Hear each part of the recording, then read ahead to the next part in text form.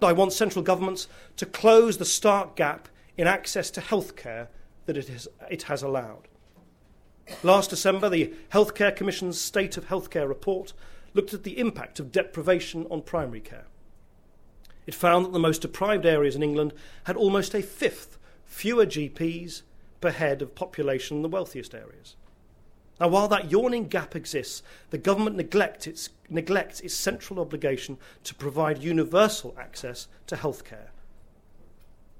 The government's response has been a small increase in the number of GPs in poorer areas and the creation of new GP-led health centres or polyclinics. This, in my view, is a small sticking plaster to cover a significant wound. Working in those deprived areas continues to be more challenging for the GPs who do it.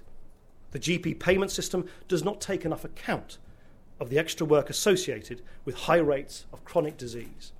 And the qualities and outcomes framework, which determines about a third of GP income, continues to reward doctors who work in more affluent areas.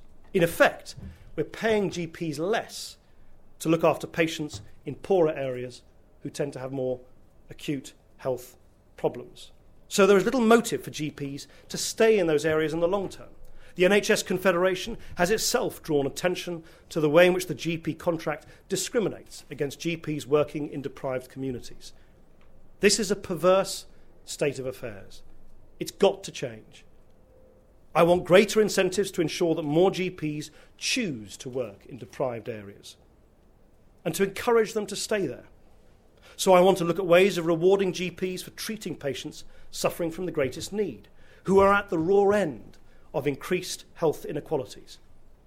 We could do that through a patient premium.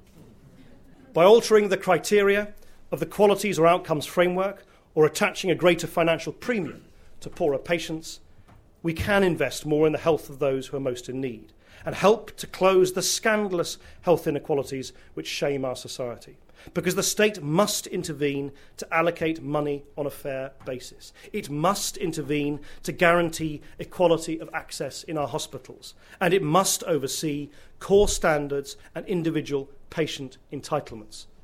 But then, once those building blocks are in place, the state must back off and allow the genius of grassroots innovation, diversity and experimentation to take off in providing an array of top-class public services.